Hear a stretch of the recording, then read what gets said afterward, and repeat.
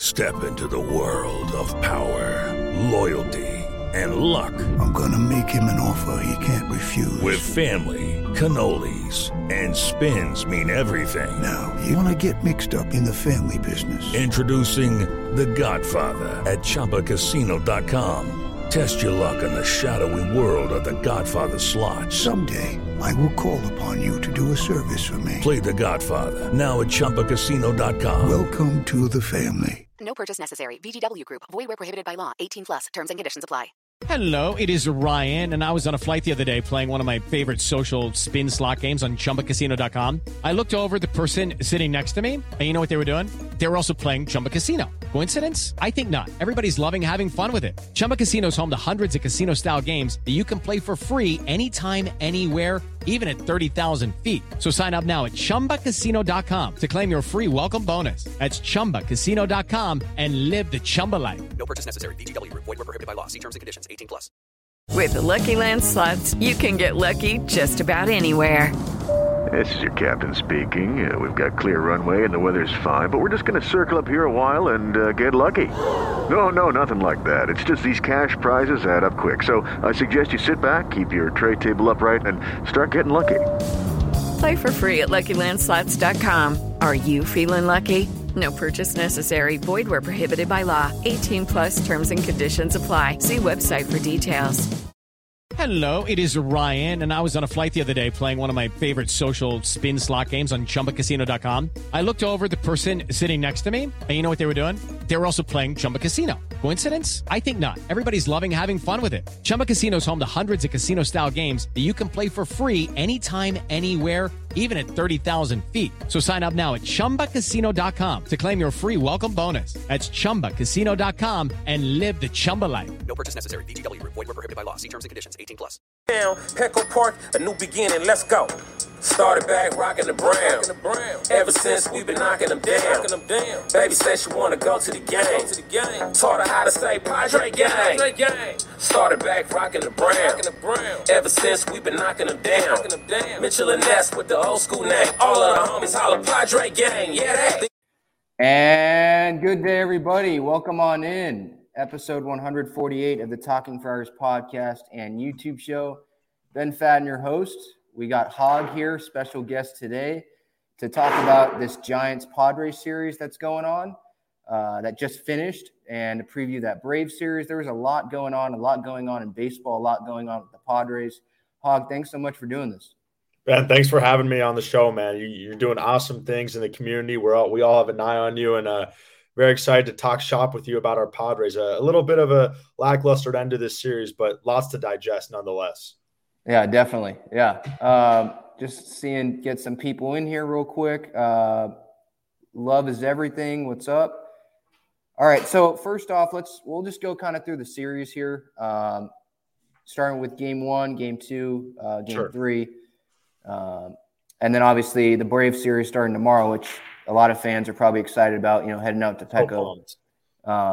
But with the Giants, this series, I had expectations that they could win the series. I thought that this was a measuring stick. I think the Braves will be more of a measuring stick because it's a better team. But starting off with game 1, it was really interesting. I mean, the Padres obviously got this win 4-2, and that was their 4th straight win after losing on opening day. And Nola hit a solo homer. Nick Martinez started that game, went 5 innings, gave up 1 run, walked only 1 guy. He was really solid. Your guy, Steven Wilson, was really good as well. He did have a wild pitch, but he's been pretty solid. Martinez, awesome today. Yeah. Martinez got out of some jams. He struck out the side in the 4th, and I think 12 pitches. The changeup, the cutter were working well. So first off, we can start with our impressions on Martinez so far. I mean, I had the opinion that this was an overpay, especially considering that Preller gave him $5.5 million more post-lockout than what it was pre-lockout. But right now it's looking pretty good. So what are your thoughts on what you've seen so far? Yeah, I don't necessarily know if it's an overpay. I just think the language of the contract doesn't give the team any leverage at all, right? Because if Nick Martinez has a bad year, he's just going to opt in his player option. I think every year it's a player option for Nick Martinez in that 4 or 5. Is it a 4-year deal, right? So every year is a player option. So it gives him leverage. If he has a great year, he's just going to opt out and get more money from another team. If he has a bad year, he's just going to opt in. They're kind of hoping he falls in that little middle place where the only chances of the contract works out. So I don't think it was a smart language of the contract. But I mean, you look at him in the first game of the series, it's not only the changeup that was devastating. The cutter looked good. He was jamming hitters. You know, he's cutter, changeup, cutter, changeup, cutter, changeup. And listen, he got out of jams, but good pitchers do. You know, they get out of jams. And Nick Martinez it was pleasantly surprising, Ben. For somebody who's going to be in the, quote, back end of your rotation, you're seeing why now A.J. Preller had to make every single move in the starting rotation, because we are already now with lackluster depth with, Clevenger and Snell dealing with those situations. But I thought Nick Martinez wasn't an issue at all. I mean, if he gives us that kind of production, I'm not expecting that kind of production, but if he gives us 5, 1, 2, even 3-run ball through 5, it's a home run signing. Yeah, and you mentioned the contract. It's definitely a player contract, but right now as fans, we got to hope that he pitches really well because we're trying to win this year, obviously. No doubt. And so you can't worry if he opts out. If he opts out, okay, well, then that's another – you can fill that. I mean, you still have Gore coming up. You have Weathers still here. There's other options. A Musgrove extension hopefully happens. But there's other options. So right now you got to be worried about him producing right now this year. Talking about, what happened a little bit later in the game, Padres were up 3-2 in the 7th. Darren Ruff robbed by Profar. This play was absolutely amazing. Got me pumped. I mean, I was pretty excited in my room watching this game. And this play, I'll show it here for the YouTube audience. Sure. It was like, I just couldn't believe that he got to this ball because obviously Stammen, you saw his reaction. You probably thought it was over the fence. And so, I mean, here it is, Darren Ruff. It's just middle. And Profar in the gap somehow gets to it. And that saved the game, obviously. Did you see that stat, Ben? He ran 100 feet to get to that ball, which is unbelievable. Yeah. And, with Profar playing left, wasn't the whole thing was like, okay, we're putting Profar on left, right? Because he's not an outfielder. At Petco, that's probably the least amount of ground that he's going to have to cover. Where here in this play, he covered a whole lot of ground. And so Profar defensively, offensively, he's produced, and that makes Grisham and Myers, their performances worse and look worse than they've probably have been. I know they've been terrible, but when you look around the league, I think there's other guys that are getting off to slow starts as well. No doubt. And then I wanted to touch on this umpiring. I don't know if I forget. I mean, try to watch most of your post games, but I forget if you touched on this, how bad the umpiring was in this game. I mean, I had the whole series, Ben. The whole series, yeah. I had a bunch of here it is. I had a bunch of tweets that came out that I had, and this is just one of them. This was against Myers, and I know Myers has sucked early on, but look at this pitch. That is not a strike, and he called it a strike. There's just so many of these instances. Jay Posner of the Union Tribune, the editor there, he was thinking about putting some screen grabs out there, and I was like, just look at my profile because I was doing it all night because it was alarming, and we're fortunate that the Padres won that game. I'm saying the Padres are fortunate they didn't get swept this series, to be honest with you. And I think from that game, we saw the umpiring accuracy rate was 91%, which is pretty low. You're trying to look at somewhere around 98% for a good outing from an ump, except Doug Eddings, who has a little bit of a lower bar. But, I mean, yeah, it sucks. I think to be fair, I think that game was a little bit against the Padres, but I think it was bad umpiring overall, but I thought it was bad umpiring both ways throughout the series. But I mean, listen, we can be nitpicky with it. It sucks nonetheless, but I don't think that's an excuse. I think we can segue into just did you want to segue into game 2, or did you want? Yeah, we'll go to game 2 right now. Yeah, we'll go to game 2, the rest of the series, and then some other takeaways. But cool. Yeah, just getting to game 2 here. Obviously, not a whole lot here in terms of Padres production. 13-2 got smacked. Darvish was not good. It wasn't good from the start. It was pretty much over as it started. Gave up 9 runs, technically 8 runs while he was in the game. Just was not sharp. And even the times when he hit his spots, there were bloopers that, fell into left field. And so just nothing was going right. I want to kind of not take too much into it because the Arizona start, he was great. I know it's 2 different offenses, but that was concerned with you. You concerned with you, Ben? A little bit, but it's early in the season, and he still looks pretty good. It's not like, I'll say this: he was hitting some of his spots. I know a lot of it wasn't great, but I still want to look more on the optimistic side right now. And the conditions in San Francisco, they were not great at all. I don't want to use that as an excuse because Alex Cobb looked like Cy Young or Tom Seaver out there. My God. The movement from Alex Cobb was something that I've never seen anything. I mean, I know the Giants have a great pitching program, whatever the heck they do. They have 13 coaches. I think 1 for each pitcher. But, I mean, Alex Cobb, it wasn't just the 96 that I haven't seen from him in like a decade. It was the movement on his pitches. I mean, used velocity was down, hovering around 92, 93 with a lack of movement. I was talking to an agent the other day, Ben, and what they were saying is velocity is not that important. Well, it's very important, but the difference between AA and the major leagues is not that they throw 100. It's the 100 with movement, right? It's the movement that is the major difference in major leagues, which is kind of why CJ's struggling, not to digress. But I think with you, Darvish, it's hard not to be concerned because even dating back to last year and even dating to the Arizona game, right, the no-hit start, he wasn't getting a lot of swings and misses. He doesn't have the punch-out pitches that he once had at the beginning of 2021. And I think we've had a good enough sample size at this point. I haven't taken a deeper look into kind of the RPMs of his pitches to start the year. I heard they were down. I'm talking to a few people, but what I'm more concerned about is the wipeout stuff. If he gets ahead in the count, does he have the pitch to actually get the swing and a misses versus just getting in tough battles, fouling off pitches? Because you even saw that in Arizona. He only had 3 strikeouts. So that's a little bit of concern with me for Darvish. Yeah, in spring training, he was getting more of the swing and miss stuff, but obviously that's spring training, so you don't want to put too much into that either.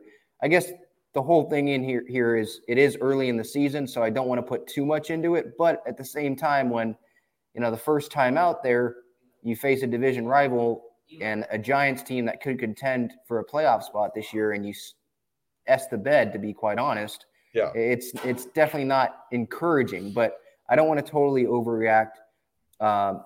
Just getting more into this, obviously the big headlines in this game were, well, before the game was Gore, and we'll get to that. But during the game, obviously what happened with Mike Shildt and, the Giants base coach, kind of it seemed like taking out of proportion what Mike Shildt said. And on ESPN today, the whole, storylines and all that for people that didn't click on the article, it just wasn't a good look for ESPN and some other, platforms, because they were trying to say that, Shildt actually had some racial stuff going on saying to him, and that wasn't the case. They both apologized. They hugged it out today, so I don't think it's that big of a deal. But what are your thoughts, I guess, on the coach, the San Francisco coach, actually, saying that to the media before talking with Shildt? That's what it seemed like to me, that they didn't talk beforehand, and he just went to the media and said it instead of getting clarification. Because in my pregame show today, someone in the chat thought that the third or first base coach, whatever position he is, was taking advantage of the situation, where for me, I think he was just spreading awareness that, hey, look, people that aren't of color, they need to, have awareness of how other people of color see things. I think that's all he was saying. Yeah. Listen, I think it's relationships 101 here. I think whenever there's a disagreement or you're not on the same page, especially if you have people with a platform, and, Major League Baseball assistant coaches may not just, or base coaches may not be known with a massive platform, but you still have a big impact in the community. And I really think, as I said, it's relationships 101. You don't go to the media, you don't go to the public until you get on that same page. And while it was good that they made dues today, the damage was kind of already done, right? And then Mike Shildt kind of had to sweat this one out and kind of, get out of this, and for something that, wasn't even a wrongdoing. So I don't know. I understand the Giants coach did it all out of good faith, right? He is trying to spread awareness. It is a very important time for all communities to be treated equally. That's very important, especially in the current climate of our country. But it's also important to be fair, right? And it's important to kind of handle it in a mature manner. And I don't think it was quite handled in the most mature manner, even though it was in best faith. So it is what it is. Move on. They engaged. We're all good to go. And I don't think it should be a bigger story than it is. Yeah. I appreciate your comment, JDS Third. Yeah, I like having Hog on. I hope you guys are, appreciating this kind of collaboration here. Both really passionate Padre fans here, me and Hog. So hope you guys are enjoying this. Getting to Austin Adams, he obviously led with forearm tightness. That was not great to see. And then you have Lamet come in, who also has dealt with injuries. So that definitely was some uneasiness that was inside me during that time. But your thoughts on Austin Adams with that forearm tightness? Whenever that happens, that's a red flag for me. And if he's out, I know he wasn't having a huge impact this year to start out. It was, Taylor Rogers, Pierce Johnson, Steven Wilson, but when Austin Adams is on, he's not hitting a million guys and not setting records. He has strikeout stuff. He does. Yeah, listen, you need, as angry as you may get with Austin Adams, you need every single piece in this bullpen. I mean, look at the significance of that Chris Paddock trade immediately getting Taylor Rogers. We're relying on him day in and day out. And listen, the bullpen, the lack of bullpen depth, especially with, Palmy going to be out, Luis Garcia still rehabbing, it's going to start taxing the team. Remember, we always talked about this on my channel back in April, May. The starters were good in the first half, but they couldn't go deep into games. The bullpen was fantastic, and they were able to hold it down. But again, guys, the season's a marathon. The bullpen can only hold it down for 2 months before they start getting taxed. So if the starters are getting hurt and the bullpen guys are getting hurt, that's a recipe for failure. And you saw that in the collapse last year when we were going to war with Vince Velasquez and Jake Arrieta every fifth day. And you know how that went, right? It was 7-0 after one. So, I don't think it's going to get that bad this year. We have a lot of great pitching depth, but I don't think this bullpen is as good as a situation as we think it is. And even going into the year, getting Taylor Rogers was great. Getting Pomeranz back in a month or so is going to be great. Probably they're going to get Morahone back, who's going to be kind of a stretch guy in the bullpen. But I still think they need an arm or two to shore up in this bullpen because with Adams going down, it hurts. But you have to assume that there are going to be guys who get hurt in this bullpen. And you're going to also have to assume that some of these guys won't work out. I'm not saying Robert Suarez isn't going to work out. But right now, your confidence level can't be too high on him. You just DFA'd Javi Guerra. They got the guy from the Angels. We'll see how that goes. But they're kind of nitpicking now, kind of in the bottom rungs of that bullpen. And every big-time team in October and early November, they have prolific, they have stealthy, they have fantastic bullpens. And right now, I don't know if the Padres do. Yeah, and, with the Austin Adams point, I think Kevin Kopps can come up at some point this year. I had him on my show during the offseason, during the lockout. I saw that. That's good stuff. He was saying that his goal is to have a significant impact on this team this year, and I think he can do that. I believe he's in Double-A right now. And so the way things are going, I agree that the bullpen's not looking great. I was on the wrap-up show with John and Jim last night, and they were asking me about the bullpen. And I flat out asked them this, and I'll ask you the same question. Like, who do you trust right now? And that proves your point. Like, right now, for me, it's Pierce Johnson, it's Taylor Rogers, and it's Steven Wilson, to be honest. I don't trust Pierce. I never have. It's Go ahead and I'll get to my point. No, it's those three because I'm not going to trust Lamet yet. I'm not trusting Suarez, obviously. Garcia's not even on the roster right now. He's in Lake Elsinore. And so there's just, Tim Hill's more of a matchup guy. Stammen, he's just getting older. And then, that ball was probably gone at Petco that Profar made a great catch the other night. He hasn't gotten off to a great start, obviously, on opening day, served up that homer to Seth Beer. Yeah. But yeah, go ahead with your thoughts on the bullpen. Well, to be honest with you, Pierce got out of that jam in the eighth, but for him, his controls always concern me a little bit, especially with his two-seamer, and when it kind of goes south, which it has a lot in the past, he relies heavy on that breaking ball, which I've noticed he hangs it a good bit a lot. I don't have that reassurance when I watch Taylor Rogers. I'm confident, okay, this guy's going to shut the door. And if he doesn't, it's a fluke. But with Pierce, I feel like I always have to sweat it out. It's more of a feeling thing for me, right? With anything on your reliance in the bullpen. But Taylor Rogers' number is the number one guy. And I mean, heck, I know Steven Wilson had that wild pitch, but he's looked, this is no bias just because like he's come on the channel and I've talked to him a good bit. I mean, today he was dominant, right? 5 strikeouts, 6 guys, 1, 2, 3, 1, 2, 3, worked fast. The slider had bite to it. The fastball was humping up to 96, 97. I know he was talking about developing that third pitch changeup, which he's starting to kind of work in his repertoire a little more. But those are the 2 guys right now. But again, Ben, I think we have to remember it's been 7 games, right? It's been 7 games. My decision point of when I want to start analyzing trends is kind of game 20 is when I start, actually noticing, this player's doing this well, not doing this well. It's still so early, right? With CJ Abrams, everyone's hitting the panic button. I think he's had 17 at-bats and he's playing every other day for the most part, which is a big problem for development of young guys, right? We'll get into Gore, but I think it's I think right now for me, it's Steven Wilson and it's Taylor Rogers in the bullpen, which is not much, man. Which is not much. Yeah. Another guy in the bullpen the other night was Will Myers. Great pace of play there. That was an amazing moment. Nice segue. Just pretty much stayed off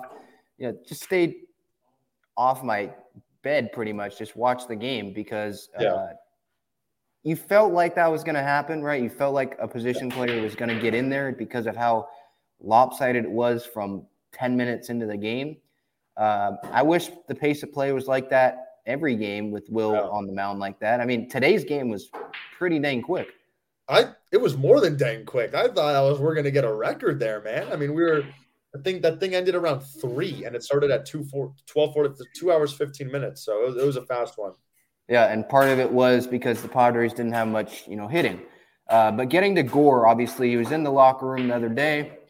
On the taxi squad right now, there's reports that he's expected to start Friday. Snell probably going to go on the IL tomorrow. What should we expect out of Gore? You like to call him DeGore. I'm chilling out on that right now. I love what I'm seeing. But what should we expect out of Gore? I think he went, 5 innings, 5 shutout innings, his first minor league start. So I think 5 innings, maybe 6 innings could happen. But again, AAA is a lot different than the Atlanta Braves lineup. I'm actually going to go a lot lower than you. Look for about 3 innings from Gore on his major league debut. So kind of with these young pitchers and kind of who I've been talking to a good bit of people close to the situation about kind of what they're thinking to do with him. With McKenzie, the target's like 3-4 innings right now because you want young pitchers, especially top prospects, young starting pitchers, to build off things. So if he has, for example, a 3-inning outing of no run ball, you want to cut it. You want to be done. You want him to build off of that. You don't want to risk any harm in that first outing versus if he has his outing and he has a kind of a roughed up second inning, you want to throw him out there so he can recover early in his outing. So what I've heard is that they're going to look 3, maybe 4 innings from Gore because you really want to take it slow. You really want to have a small sample size that he can build off of because this game's mental, right? If CJ goes 0 for 4 and he's not playing the next day, he's thinking about those at-bats in the dugout watching a baseball game, right? He's not locked in. But with McKenzie, you saw us starting in El Paso against Round Rock. The slurve looked great. That slurve looks lethal right now, man. His fastball's hitting 97. Probably look to see him hit 99 a few times in the first inning of his major league debut just because of adrenaline and whatnot. He'll be calmed down. I think, he's going to be caught by Alfaro, who's kind of, when you're a young pitcher like that, it's the catcher taking the lead. It's just up to the pitcher to hit your spots, but it's the catcher kind of taking demand of all the sequencing. And I think they trust Alfaro to kind of be the guy for McKenzie Gore. Listen, it's so exciting. I'm coming home from LA tomorrow and I'm just trying to find a good deal for Friday. I have to go to that, right? It would be one of the most anticipated debuts. And I want to go to Petco Park, man. I miss it there. So I'm trying to go on Friday. I know you're in New York and hopefully in the summer you can come out to some games, but it's I'll be back in the summer. Yep. Man, I need to go on Friday. I'm going to find a way. And I'm picky. I love sitting in that Toyota Terrace, so I'm trying to get a good deal. Oh, so you're a bougie guy. Yeah. So come on, 201, 202, 203. One of my lifelong buddies got 4 season tickets at the Terrace, but he's going with the family that day. But man, I love the Terrace. Ford and Brew right next to it too. Get my sandwich. Go to the Terrace, man. Good segue. This episode sponsored by Gaglione and Bros famous cheesesteaks and subs. Visit gaglionebros.com to view their entire menu. Their locations, Point Loma, Mission Gorge, and inside Petco Park starting tomorrow. Oh, what? Great to say, starting tomorrow. They've obviously been there for years, but multiple locations, GaglinBros.com, view their entire menu, great cheesesteaks and garlic fries to watch Joe Musgrove pitch tomorrow. Getting back to that Mackenzie Gore point, you say, 3-4 innings. My argument to that is if he is already going 5 innings in AAA, then why would you – I understand, building confidence, going 3-4 innings. But if he's already built up to 5, why would you not at least try to have him go 5 if he's pitching well? Because he's already built up to that point. At what point are you sacrificing the bullpen for the rest of the series just because you want Gore to have confidence when he's built up to a certain point, if you get what I'm trying to say there? No, I do. I just think it's every inning you throw him out there, the risk increases of something bad happening and he having to wait 5 days. It's not like a Robert Suarez situation where he gets blown up. Bob Melvin can try and get him out there immediately. I think the mental development of these young starting pitchers, Ben, is so important, and it's so much more important than we think. I think the mental development and confidence levels and the mental aspect of baseball is so much more important than we think. Like, for example, Ben, what they're doing to CJ Abrams right now is tormenting. It's tough to watch because they're not finding a way to play him every day. And I'm full proponent. I'm not trying to digress from Gore, but I'm a full proponent of sending him down to AAA if he can play every day. They need to play every day. So with someone like Gore, who we can't play every day, I just want to see it. And then for start number 2, number 3, you can keep tacking on if it's going well. You just have to take it slow. But I totally understand your point of throwing him out there for 5 but then it gets greedy, right? If he has a good 4th, I want a good 5th. If he has a good 5th, I want a good 6th. So it's just kind of knowing where to stop it. It's his first major league start. And obviously his arm can go 100 pitches, but can his mind, keep progressing? That's really it on my end. Yeah. I understand where you're coming from. What I would say to that is we do have a previous example with Ryan Weathers. Obviously, and I'm counting it more towards, obviously, in the postseason he came in, pitched well in 2020. Then in 2021 against the Dodgers, pitched well coming up, and that's his actual rookie year. And so we've had success with that of having young guys not sure if they're ready, come up, pitch well, and you can't tell me that didn't help the development, going forward. I know that he's now in AAA, and sending him down last year when Jace tried to say that they're trying to save innings when he was throwing innings then, which made no sense. So the development, it's been up and down with him, but that's just that's a recent example of how that has helped the Padres in terms of bringing a guy up and just throwing him out there. And if he has success, I think that helps further along, his development. Getting to Wednesday's game, lost 2-1, third loss of the year. Man. This one hurt. Oh, yeah. I'm pissed. Padres fans, I'm pissed. Manaya, he pitched good again. Quality start, 6 innings. Yeah, Sean Diego, 6 innings, 2 earned runs, 4 hits, only walked 2, didn't give up any home runs, has a 1.38 ERA, 6 strikeouts. Luke Williams was the only really one that got him, right, with that double. He looks like Khalil Green, by the way. He does, huh? Yeah. But Logan Webb, that's part of the reason why. The offense You see my tweet today, Ben, about Logan Webb? Yeah, I kind of agree with that. I'd go more towards, I don't know why, but Buehler. I'd still lean more towards Corbin Burns as well. Sure. But that's just my initial reaction there. But I could see Logan Webb. Yeah, I think he has more upside than Rodon, to be honest. But Webb, 8 innings, 86 pitches through 7.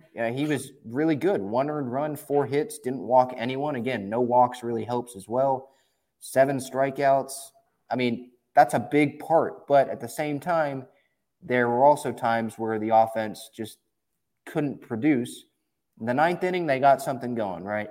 Hosmer put together his best at-bat of the season. Shout out Hos, man. Yeah. People can hate on him, but he put together a great at-bat there.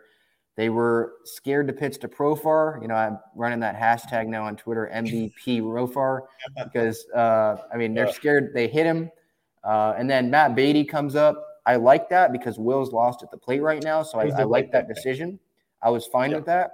And But in my mind, you know, right when Beatty barely missed a double that would have gave them the lead because there was the bases loaded there, I knew that they weren't winning. You know, next pitch strikes out, game over, Padres lose the series. That's just the way it goes, you know. When you're that close, that was the pitch. That was the pitch. And man, Camilo Duvall's slider is just unbelievable. Like, he's another good arm, you know, they've got in San Francisco. I mean, he just pumps up gas and then has a devastating slider. I mean, listen, it's just, the offense is, I know people in my Discord have been, this is like beating the dead horse, just been complaining about the lack of slugging and the lack of offense. We knew that this team wasn't going to slug. We knew they weren't going to at least be in the top 10, top 15 of slugging. When you look at the MLB playoffs last year, there's only one team who was outside the top 10 in slugging that made the postseason. That was the Chicago White Sox. So, I mean, if you look at this lineup top to bottom, I think, you know, I tweeted about something, we're hammering Will Myers, but I mean, Trent Grisham for me has been the biggest disappointment so far this year. It's not even Will Myers. You know, with Trent Grisham, he comes off a great 2020, has the Gold Glove, looked really comfortable offensively. The 2021, he looked really strong. Then he had the heel bruise kind of when his season stopped. This was a make it or break it year, right? The team offered him an extension after 2020, and he turned it down. Thank God for the Padres, it seems like right now. But, I mean, with Trent Grisham, Ben, he's hitting leadoff, right? Leadoff guys need to set the tone. They need to get on base somehow, some way. And right now, it's not even the 0 for 4s every day. It's the quality of his at-bats, right? He goes down 0-2 all the time. It's a lot of strikeouts. So that's been a big concern for me. I think Jake Cronenworth and Manny are going to be okay. Jake's already heating up, man. Jake is so good. He is so good.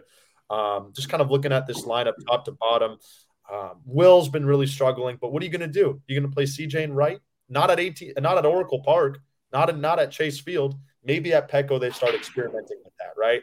But, I mean, I don't know. For me, Ben, I want to hear your thoughts on Grisham because that's my biggest concern right now because not only he's a concern, but, Ben, there's nothing they can do about it. There's nothing they can do about it. He is locked in where he's playing, and they just better hope he's good because if he's not, he's not. And right now, Jurickson Profar has been the best outfielder for the San Diego Padres. And, folks, that's not a good thing. That's not a good thing. Yeah, and I bring up this comment here from JDS Third. He's talking about the interview I had with Mad Dog earlier this offseason. And I asked him, I went toe-to-toe with him. He didn't agree with some of the points I had. But he said Padres needed pitching. And right now, I argued then, and I'll argue now, well, no, they need offense. You know, pitching is obviously great. But the offense, it needs to be better. It just does. And you make a good point with Grisham. And I'll kind of expand on that with Grisham. I think what I would disagree with is while he is getting down 0-2, I do understand that. But if we're comparing him and Myers, Grisham's having the better at-bats. Myers just looks lost. I mean, earlier today, Mud even said it on the broadcast. There was a pitch down the middle. He was probably expecting fastball, but you're still a major league hitter. It was down the middle. And he just didn't swing. It looked like he wasn't even going to swing. Even Bob Melvin said in like the post game, if Will was swinging good, it'd be a different story, like a little jab at Will, you know? Yeah.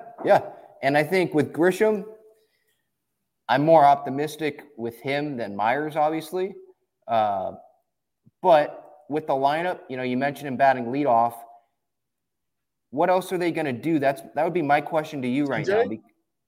CJ, he also looks lost at the plate a little bit. But maybe you make a switch. Maybe you give it one more shot with CJ and you give him 4 or 5 starts in a row. You have him hitting leadoff and see if that can get him going. If not, you send him down. But that's the risk, right, of calling somebody up prematurely, potentially. I mean, I don't know. It's still very early. But I think the biggest thing, Ben, is with these lineups is you ideally don't want to move them around, right? You ideally want to find consistency in the lineup. With Nola, you know, I kind of like Nola hitting second in the lineup when he's there, right? So I don't know, man. These thank God these are not our decisions right now because you know Bob Melvin's sweating it out. But when you heard his tone in the postgame today, he didn't seem too concerned. He's like, you know, this offense hasn't hit their stride yet. Maybe they just need to get back to the gas tank and play around the Friar Faithful to get them going because it just takes a few games to get any offense going, you know. And I hope they can start hitting home runs, you know. Speaking of home runs, real quick, I know I'm rambling, but with Luke Voigt, people keep complaining he's not hitting them out. Listen, I thought he wasn't great today, But I mean, if they're not going to throw him strikes, I mean, stop complaining about him getting on base all the time. It's exactly dumb. It's dumb. I see it way too much. Like, the dude's walked, I think, the most times in Major League Baseball. You're going to get mad at him for not hitting pitches a feet out the zone over in the McCovey Cove? Like, come on, everybody, you know? Yeah. I said this on the pregame show yesterday or the other day. Look, Voit, you can't complain. He's walking. He's taking his pitches. He had a hit today, right? No, it was a line out. It was a line out. They had so many lineouts today. That's what I would – but just back to the point with the offense. Hosmer, Profar, they're playing better than obviously we expected. I expected Hosmer to play like this in April. That's what he does. And what do you think of those fans that try to say that me or that other fans, maybe some have said it to you, that have bashed Hosmer in the past and we're praising him now and they're saying that you can't do that?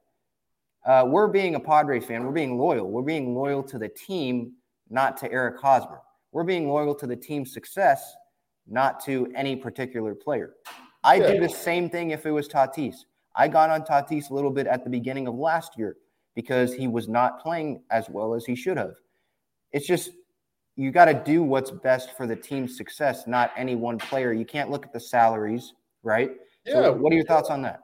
No, I mean, we get on Manny all the time too, everybody, for his slow starts. Like we're Ben made a great point. We're rooting for the team's success, and usually good players, we root for them because they are contributing a lot to the team's success. So if someone like Eric Hosmer is playing well, we had a reason to bash this guy. I mean, he was the worst defensive first baseman in all of baseball after winning Gold Gloves in Kansas City, compounded with the fact that he had zero launch angle, literally zero. He had a negative launch angle one year, which go figure, mathematicians. So, I mean, the numbers don't lie. But right now, I mean, that at-bat he had today against Dubon, like, was an awesome at-bat. I mean, it was down 1-2 in the count, fouling off pitches, taking those tough sliders. I mean, some of those takes were unbelievable. Like, that's how you know he's comfortable at the plate.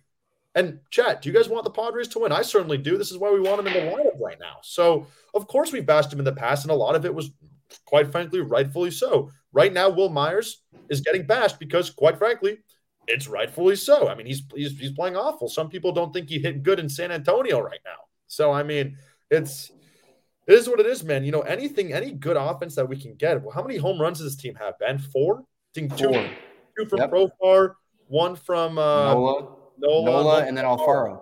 Yeah, I mean, shoot. Go figure, guys. Go figure. Hopefully that comes around. But that's it on Eric Hosmer. I mean, guys, we just want this team to win, like, more than anybody. I mean, all of you guys want this team to win.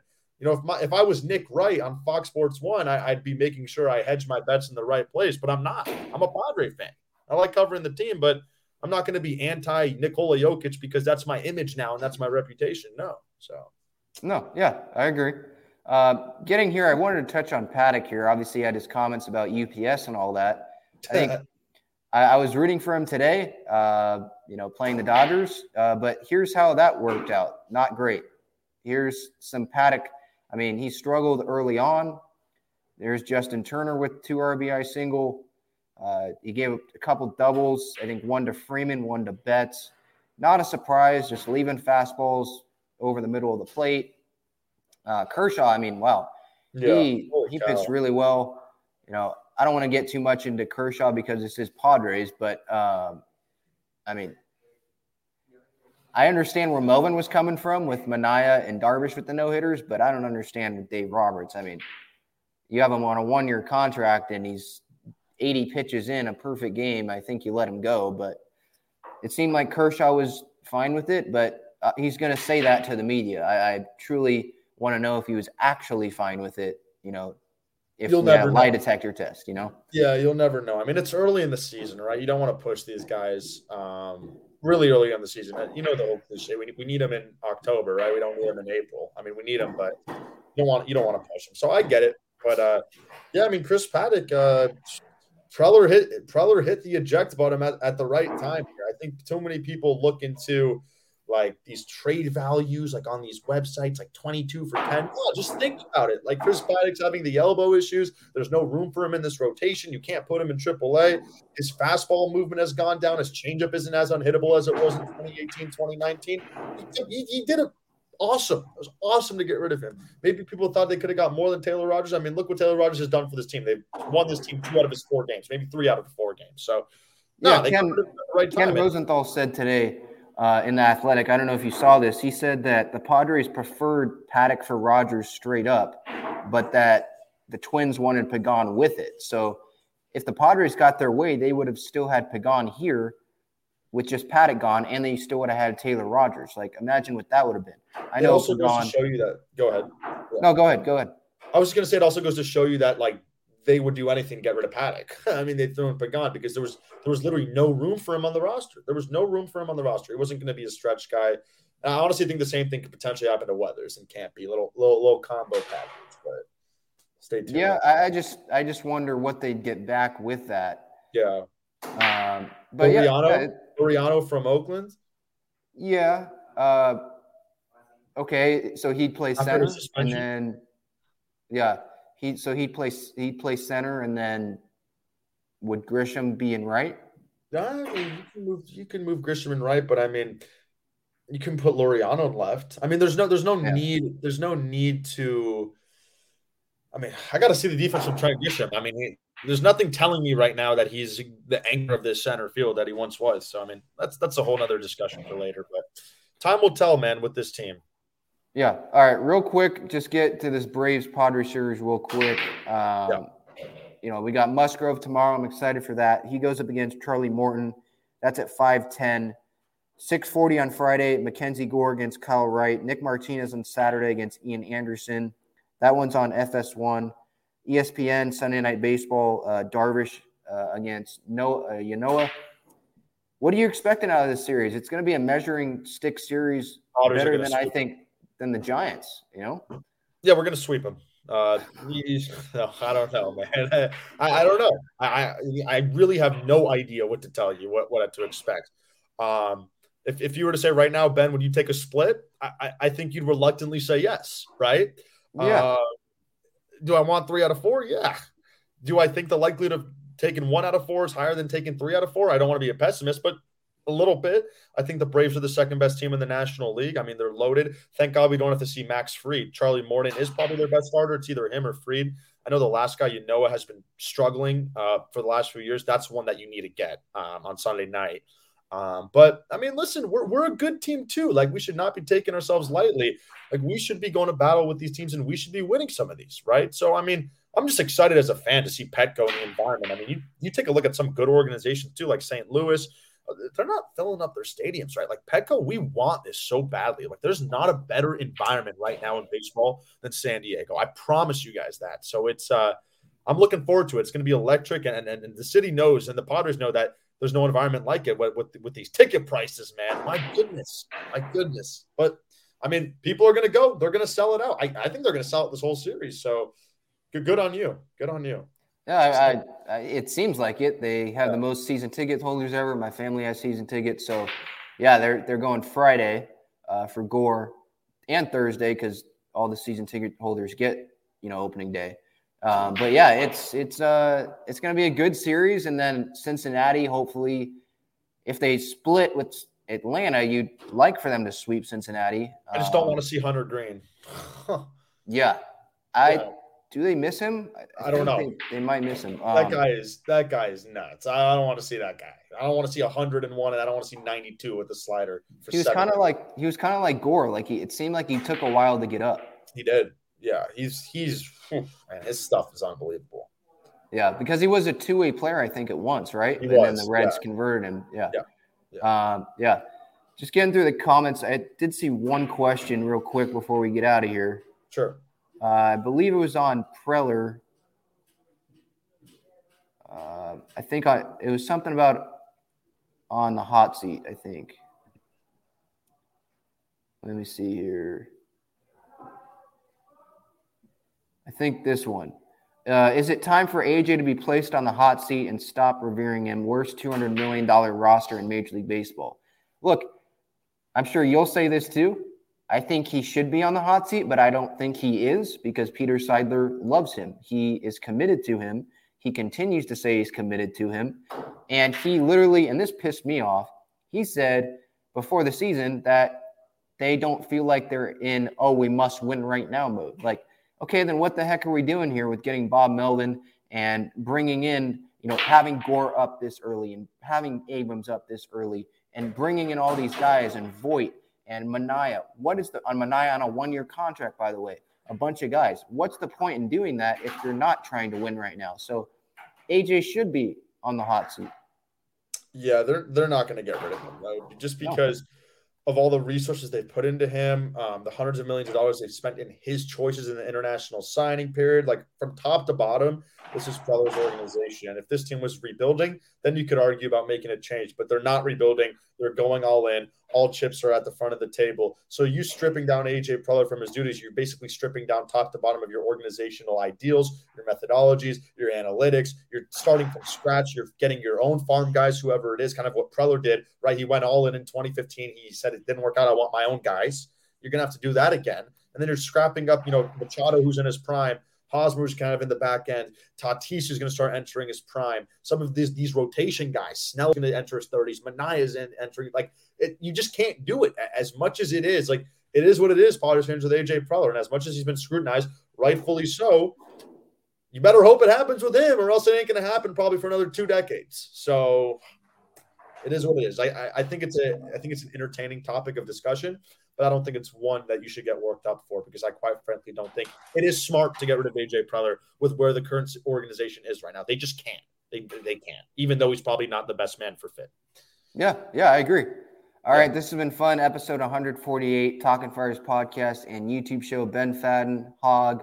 I have pregame shows before every game. Hog has postgame shows after every game. So this duo, we got you guys set. Thank you so much, Hog, for joining. Yes, sir, man. Thank you so much for having me, Ben. Keep up the great work. You're killing it. You're the man who never sleeps, man. In New York, just grinding and keep living the dream, man, because you're going to do some big things in this world, man. Keep doing it. Thank you so much. Everyone, have a good night. Stay safe. Go Padres.